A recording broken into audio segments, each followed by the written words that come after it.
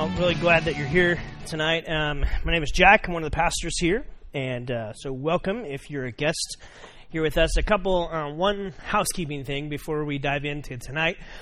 We sent an email blast out this last Friday to everyone who's been a part of Element City Church, friends or family. So maybe you've been a friend for a while, and maybe it's been a little while since you came. I had a couple people email me and say, hey, I'll be there Sunday. So welcome back to those of you who might that fit. And then also, if you consider yourself Element's family, I just want to make sure that you got that email, that you'll check for it. So check your junk mail, because we're cool. We shouldn't be there, but check that. And if you didn't get it, it's because we don't have your information, and we should have your information. So you can take care of all that out at the hub. We just want to make sure we do that every 4 or 5 months. We'll send some stuff, kind of letting know about the whole fall, everything that's coming up. So tonight we're diving into this series called Freeway, looking at kind of the not so perfect way to find freedom. And I remember a conversation I had with my mother as I approached home, and I went in, and she was kind of making snacks. It was awesome because she didn't have to work, and so every school day, which kind of kept me out of trouble too, so every school day I would come home, and then on this particular school day, I'm probably a freshman in high school, and I remember walking up to her and saying, it's just not fair. It's just not fair. And I began kind of laying out everything that happened that day, and it's just not fair. And my mom looked up with great wisdom, and she said these words to me. Maybe you've heard them. Life's not fair, son. And in that moment, maybe you've heard that phrase, someone has said it to you, someone you love. And you're like, why do you speak such evil and awful things to me? But in that moment, you're kind of split, because on one hand, you're like, you're so right. But on the other hand, the emotional part of you is like, this stinks, I hate this, it's just not fair. Life's not fair. And she's right. Life's not fair. Life doesn't always play nice, does it? And we're all kind of recipients of people and experiences and situations that maybe didn't go the way you wanted it to go. And so how do you begin to experience freedom when life's not perfect? And I know the reality is that mentally we know, okay, life's not perfect, but we want it to be, right? We actually strive to create it to be more perfect tomorrow than it was today. And we put a lot of energy and effort and dreams into that. But freedom, thankfully, is something that you can experience even when you don't have perfect situations or perfect circumstances or perfect settings. And I think that's what the scriptures are kind of whispering to us. And so over the next few weeks, we're going to look at this not-so-perfect guide to freedom, because the reality is none of us have a perfect life. You may not have the job that you want. You may not have the relationships that you want. You may not have the family that you want. Anyone ever able to wear a white shirt and not spill something on it? Nobody. I've never met anybody. And so, life's just not perfect. But according to the scriptures, and what we're going to look at these next few weeks, we can still taste and experience freedom, and the freedom we have in Christ, and the freedom God is kind of saying it's available to you through me if you'll just kind of aim your life in this direction. And the first thing we're going to look at tonight is freedom is often, where is freedom found? In a lot of ways, we search in a lot of different places to find it. And most of our society, most of kind of our aim is that we have to go searching for it. We have to go search for freedom to either find it in different circumstances or different situations, or in this relationship that's maybe non-existent here. We got to go out here and find it. And we kind of live on this mission to go find freedom.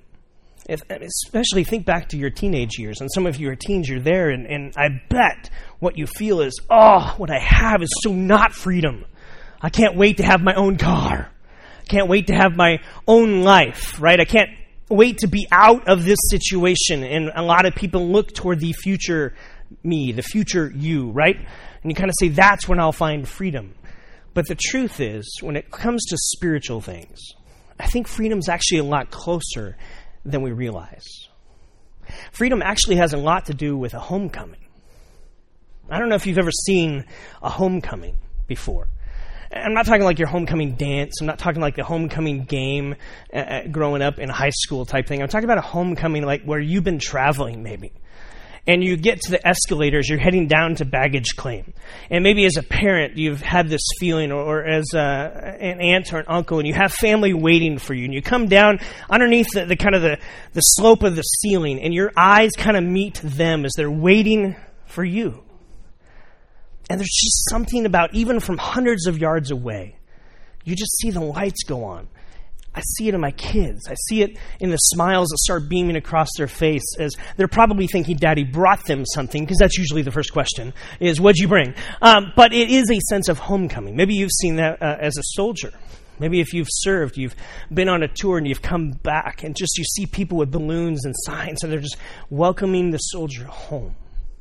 Maybe you've seen that in airports. And there's something about a homecoming scene that just kind of grips your heart. And it takes you into this reality that maybe freedom is a lot closer than we think. See, the plight of humanity was this search of trying to find something that was actually a lot closer than they even realized. See, God created, and it was perfect, and this is paradise, and its significance and meaning and purpose. And we in humanity said, no, God, we don't want to do things your way. We got this on our own, thank you very much.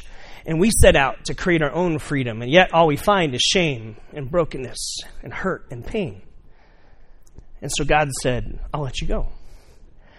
But I'll put in motion a plan. Not just a plan, not a philosophy, but a person. In the person of Jesus, who's going to come on a search and rescue mission for you, for me.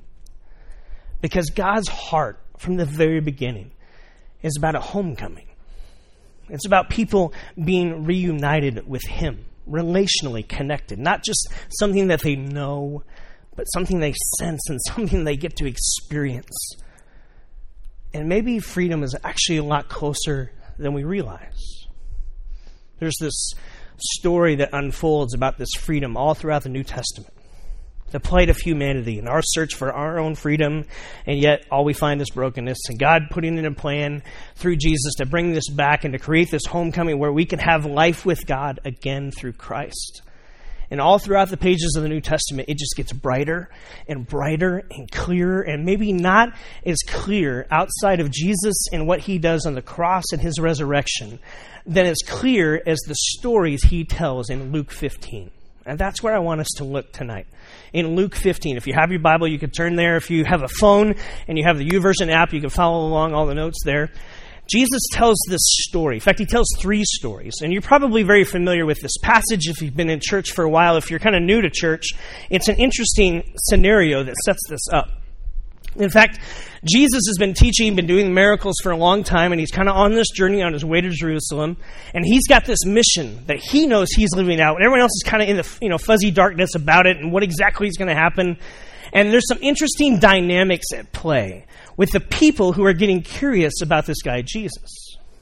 In fact, here's what sets up these whole stories. In Luke 15, verses 1 and 2, here's what it says. Now the tax collectors and the sinners were all gathering around to hear Jesus. What you have to understand, tax collectors, sinners, that's like code for like the messy people of life, okay? Those who maybe shouldn't be in God's region, okay? Because religious people would look at those people, okay? Like they may even use those people, that terminology. And they would say, well, they're so far from God, there's no way God could love them. But see, they're hanging around Jesus. And here's what happens, verse 2. But the Pharisees and the teachers of the law, see, those are the goody two-shoes religious people. Those are the ones who have worked really hard to obey the law, to obey the Torah, to understand here's how you work your way toward God. Here's what God demands, so I have to live this way. And see, you can already feel the tension that's building. There's this group of people who are gathering around to hear Jesus because there's something about Jesus that just captures their attention. Their heart, their curiosity is at an all-time high. And the religious leaders, here's what they say. But the Pharisees and the teachers of the law muttered. Anyone ever muttered before? Probably most often like when your parents been telling you something and you're like... And like that would be Hebrew for, I am not listening to you right now. Just whatever you would mutter, right? And you would have some things to say without wanting to be heard. Because like that would have other ramifications that you didn't want to. You'd mutter. But the teachers and the Pharisees were muttering, this man welcomes sinners and eats with them. This Jesus guy, there's something about the way he conducts himself See, the tension that's building is, who is God really? What's he really like? Who can hang around God? Who's welcomed in God's presence? What do you have to do in order to get welcomed into God's presence? What kind of person do you need to be? That's the tensions building.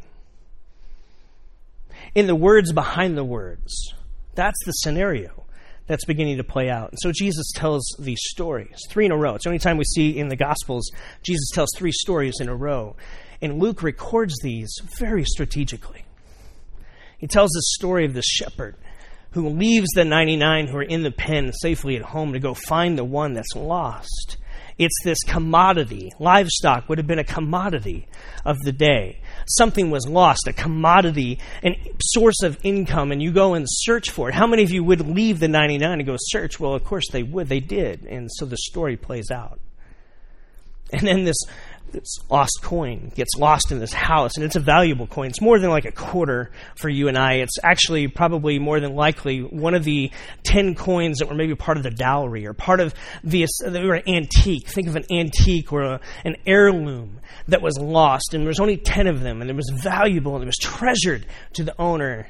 And Jesus tells the story of this woman who would tear the house apart to find this heirloom because it not just had value to it, it had sentimental value. And it was treasured possession. So commodity and this treasured possession. And then he tells this story that you probably have heard. The story of the lost son. The prodigal son, maybe you've heard it called. And tonight I want us to lean into this, not only for you individually, but church, I think for us as a body of Christ, part of the mission of the church, I want us to lean into this again tonight. But I want us to lean in a little bit differently. I could read this story to you. In fact, you could probably retell the story in your own mind. But tonight, I want you to kind of see this in a fresh way.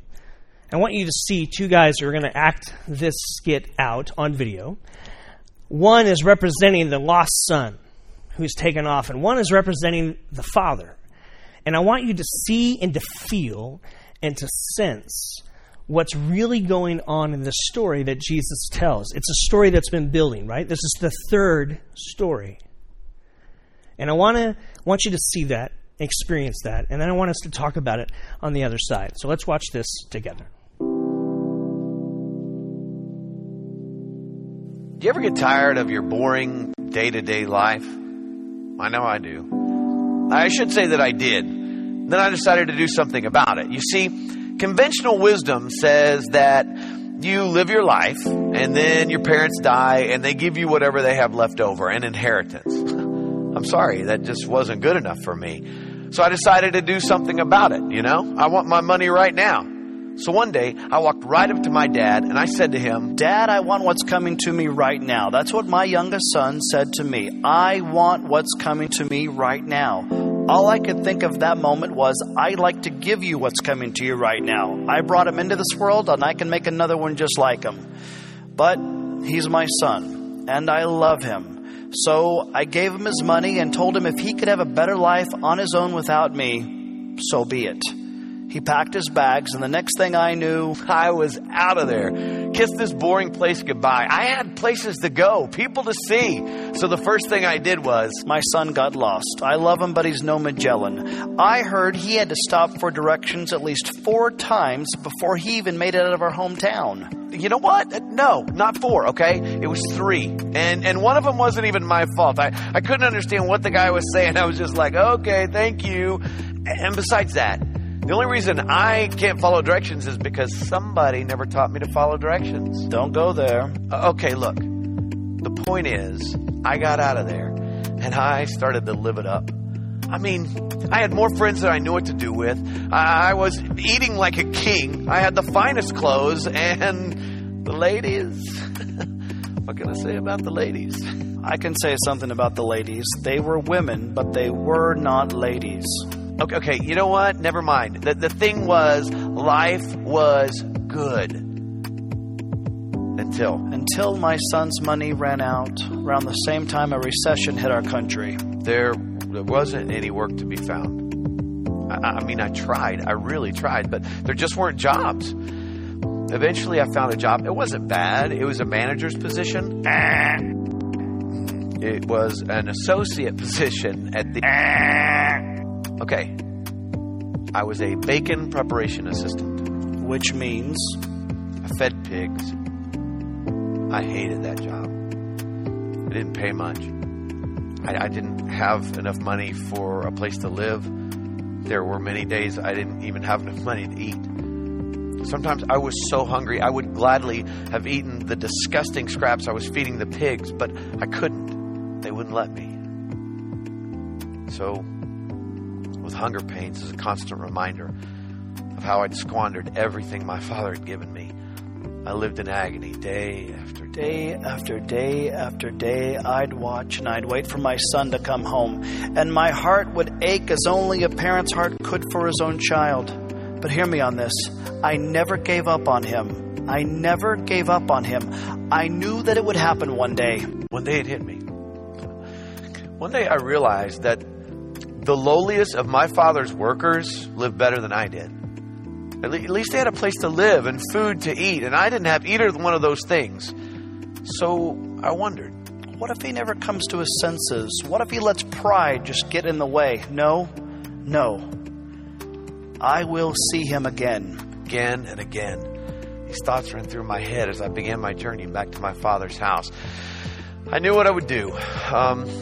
There's no way that I would accept a handout, and I couldn't expect him to take me back as his son. So I would ask him to hire me on as a worker. I mean, maybe he would do that. Just maybe. Maybe today will be the day that my son will come home. That's what I would say every morning when I'd wake up. Maybe today will be the day that I would see him off in the distance as he makes his way back home. Home. That word means so many things. Comfort, care, security, love, home. I couldn't believe I was just a few hundred yards away from it. It was a beautiful day. I was sitting on my front porch, and that's when I saw him. He stood up out of his chair. He looked in my direction. He squinted his eyes to get a better look at me. And then I began to wonder, well, what if he doesn't take me back? What if I get to him and he just looks at me and he says, I told you so, I told you so. Some of you would just roll your eyes every time I mentioned my son. But I knew he would come back. I just knew this was a bad idea. I knew I shouldn't have done this, and so I just stopped. He just stood there. I couldn't move. I couldn't just stand there, so... He jumped. My dad literally jumped off the porch. I'd never seen him do anything like that before. It was like he was this little kid who was excited about something. And then it hit me. He was excited about me. So you know what I did next? I ran. My heart was pounding so fast, I just had to get to him. I'd never seen him run so fast. He was running at me with his arms stretched out wide as if to say, welcome home, welcome home. That's what I kept shouting to him.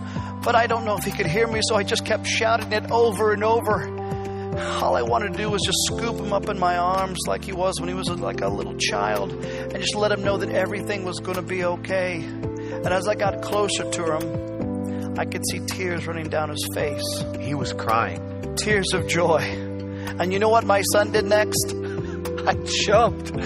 I was nervous. I was excited. And so I literally jumped. And you know what my father did? Well, I fell backwards. He's a big boy. And then he hugged me.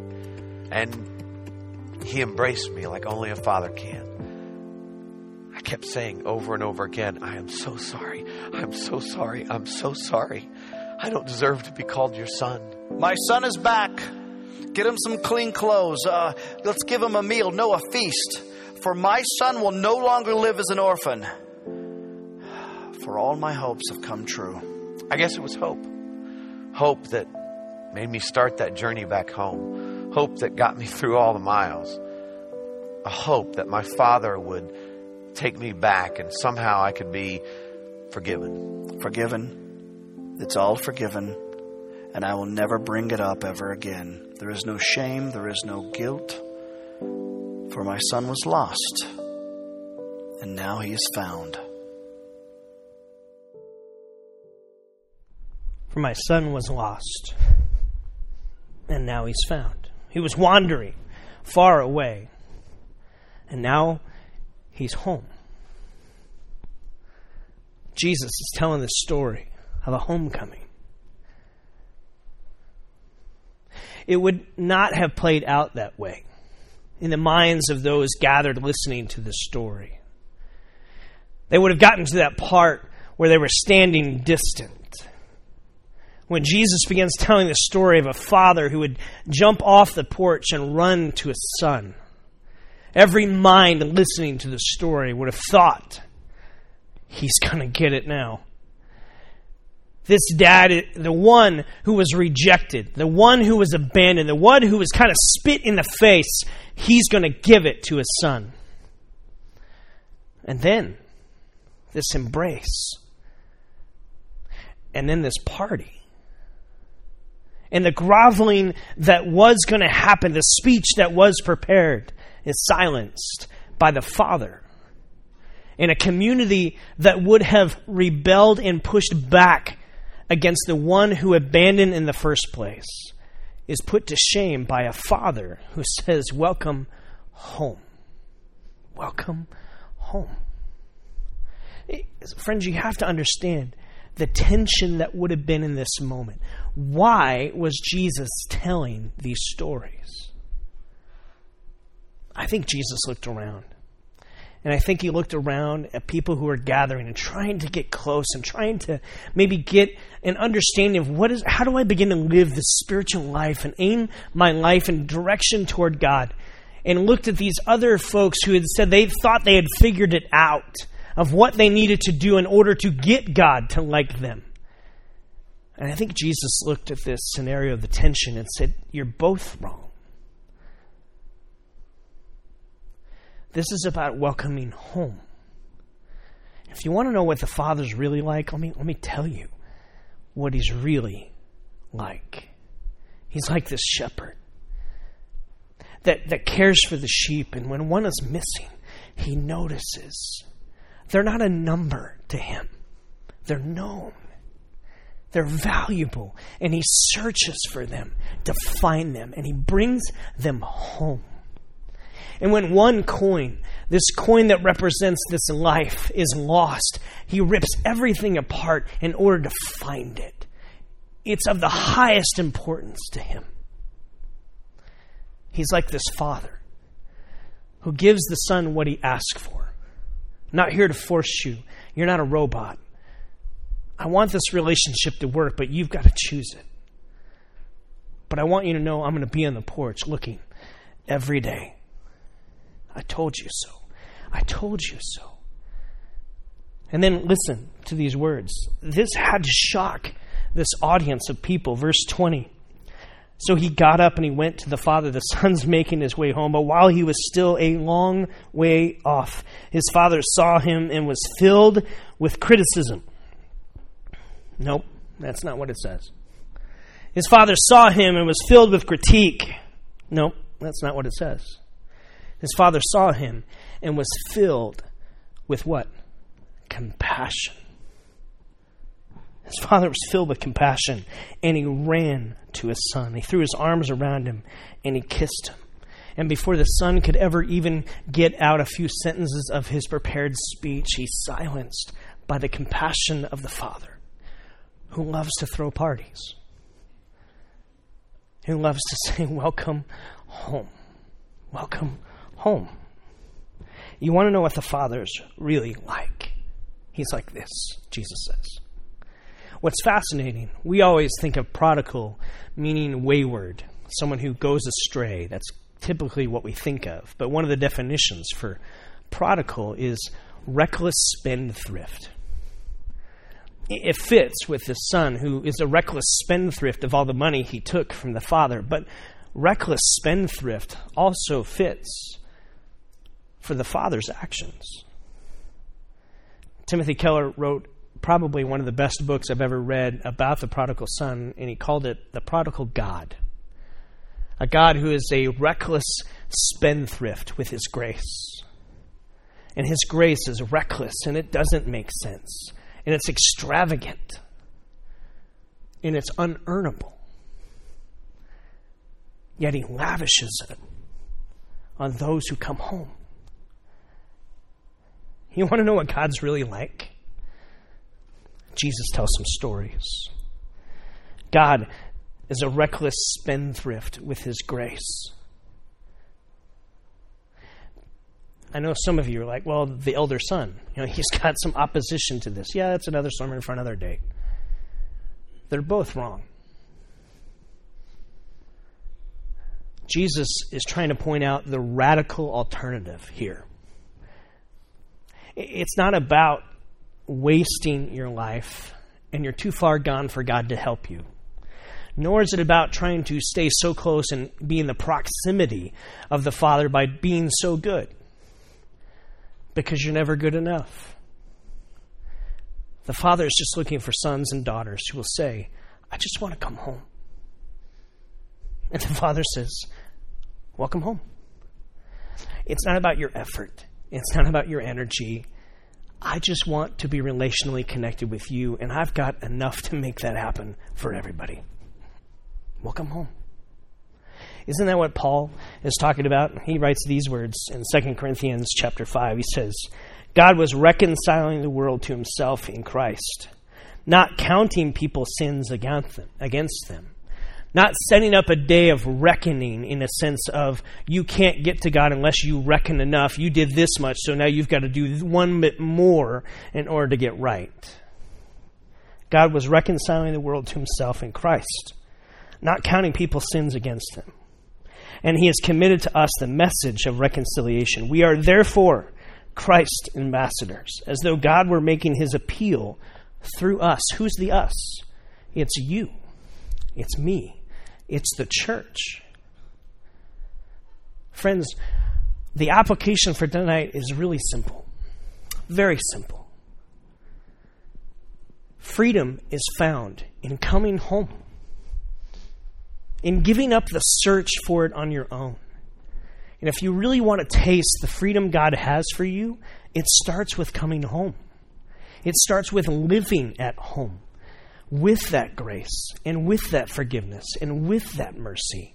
Not trying to earn it, but just living and basking in the beauty of what you've been given. Welcome home. The party's going.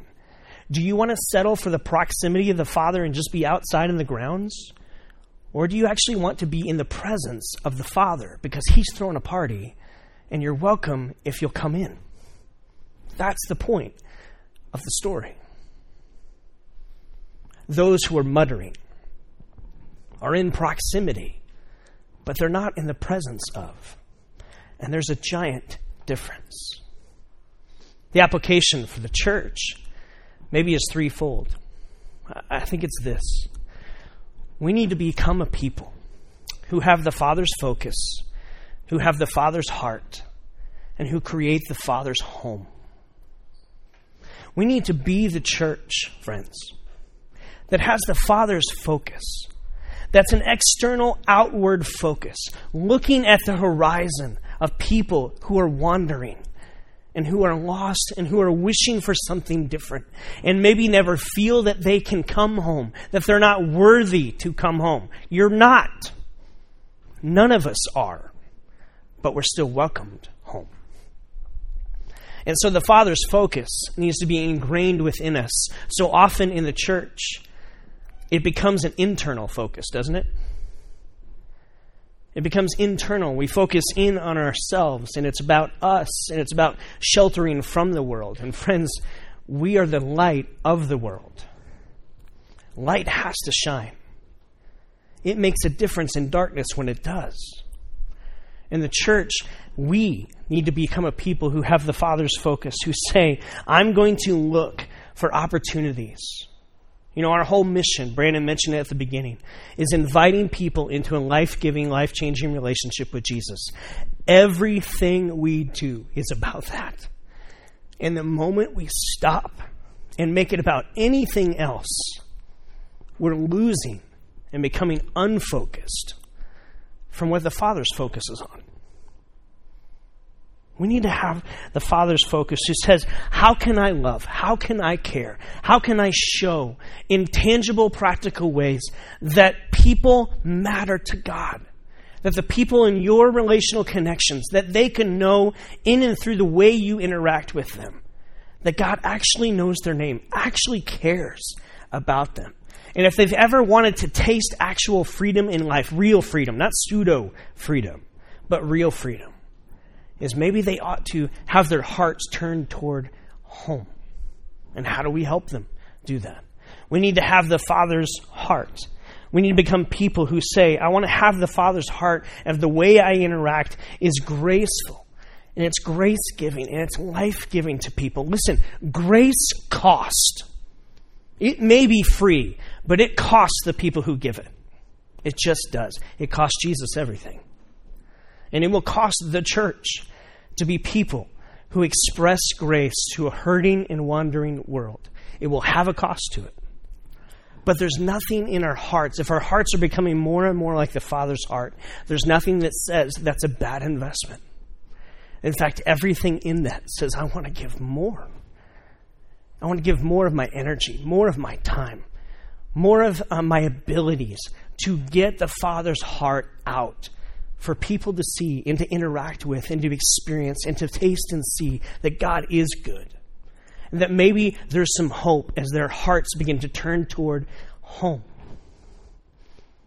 So maybe the question is this: are you more compassionate this year than you were last year? That may be a better indicator of spiritual maturity than anything else. Because the Father's heart was filled with what? Compassion. You want to know what God's really like? Let me tell you a story, Jesus says. A heart of compassion is a must to be more like the Father. Now listen, we can be people of conviction. Convictions don't eliminate or exclude compassion from existing or being expressed. But compassion has to be expressed to have the heart of the Father. And to create the Father's home, the church must be a place where people can experience a love that they cannot experience anywhere else on this planet.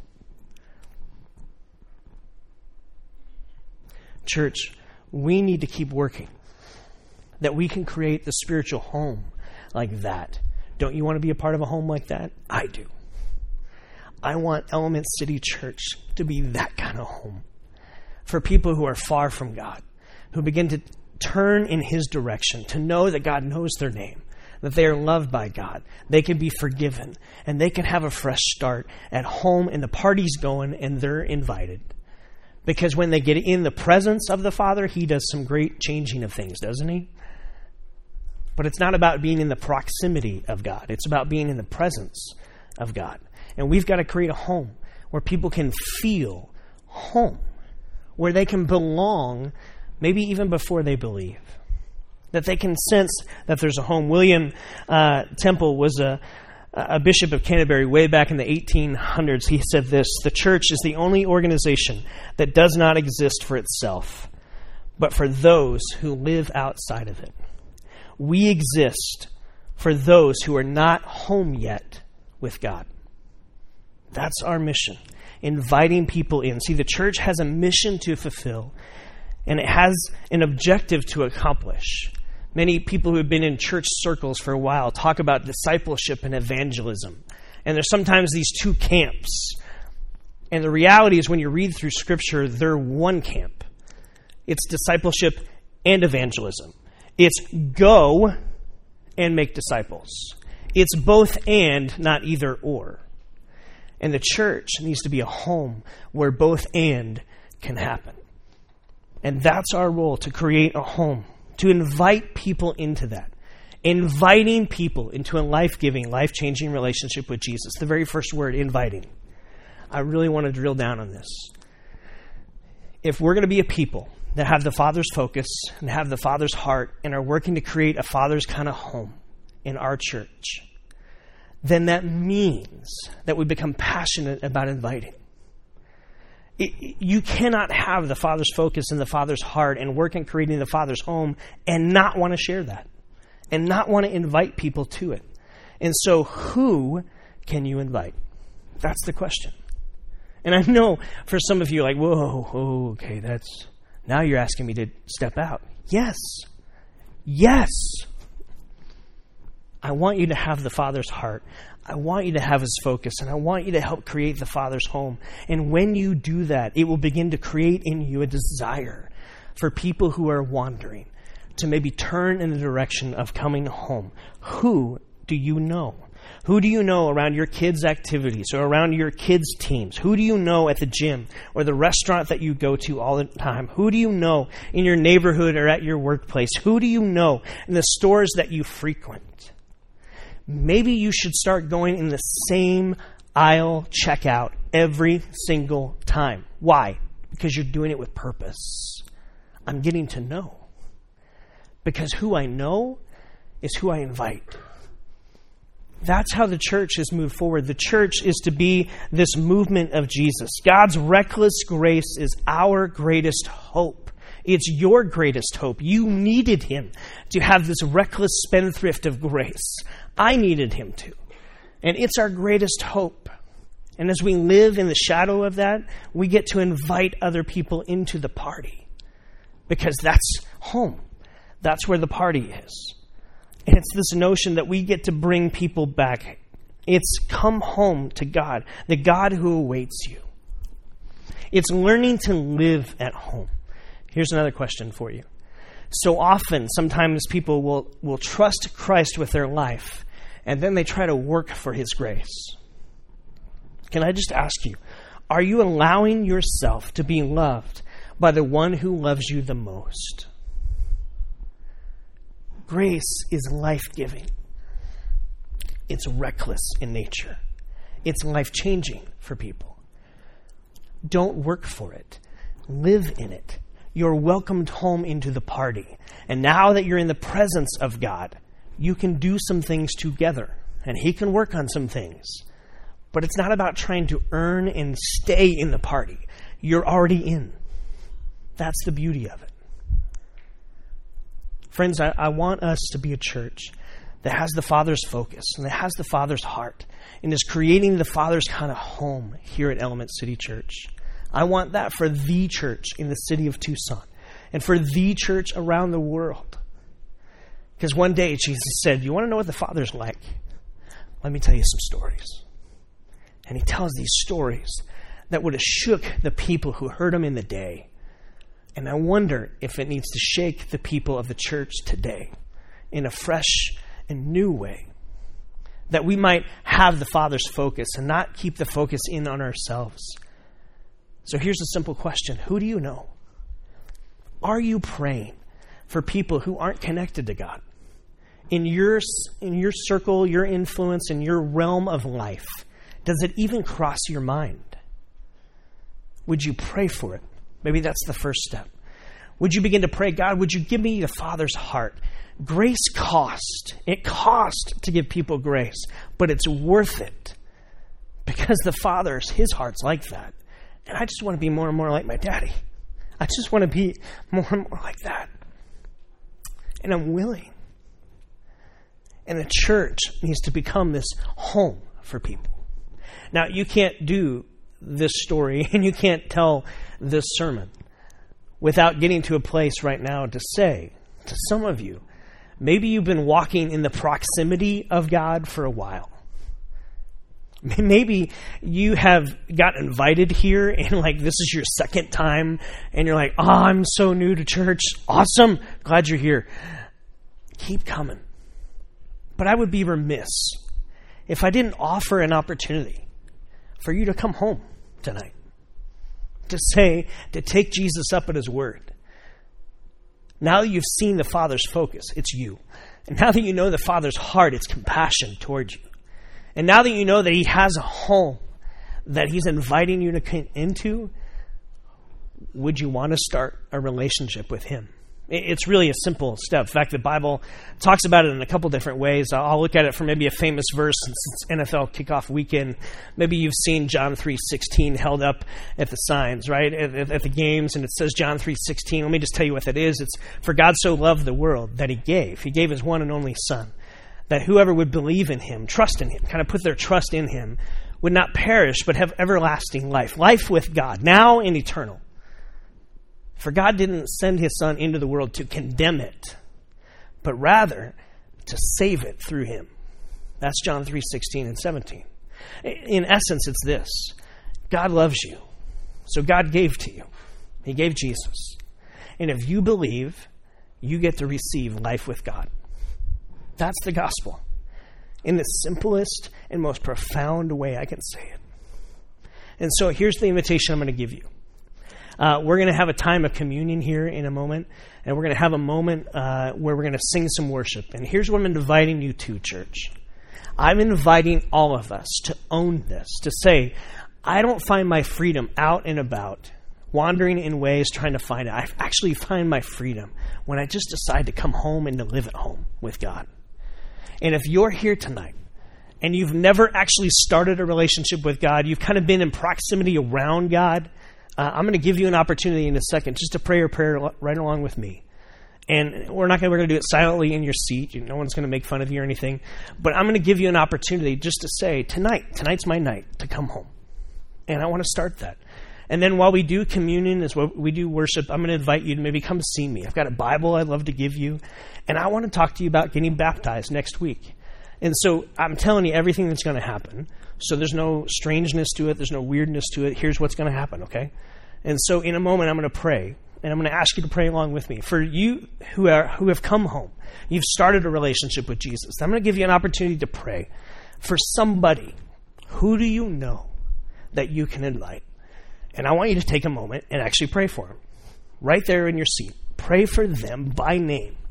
That maybe their heart would begin to turn in the direction of the Father who says, come on home. Come on home. My grace is enough for you. And so, we're going to take a moment. I just ask you to pray and close your eyes right where you're at.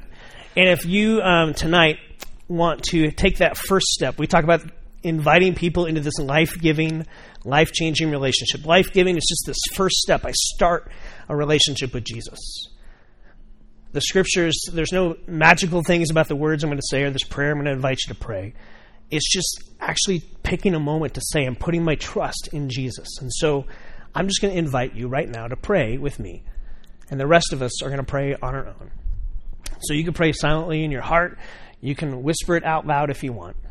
But if that's you tonight, you want to come home and start a relationship with Jesus, just repeat this with me. Jesus, thank you. Thank you that you pursue a relationship with me. That you think I'm worth searching for. And tonight, I want to come home. I choose to put my trust, the best I know how,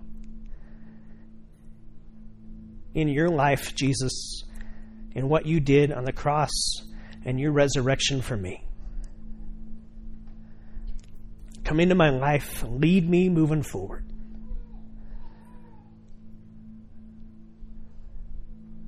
Thank you for rescuing me. Thank you for letting me come home. Amen. We're going to take communion here in a moment.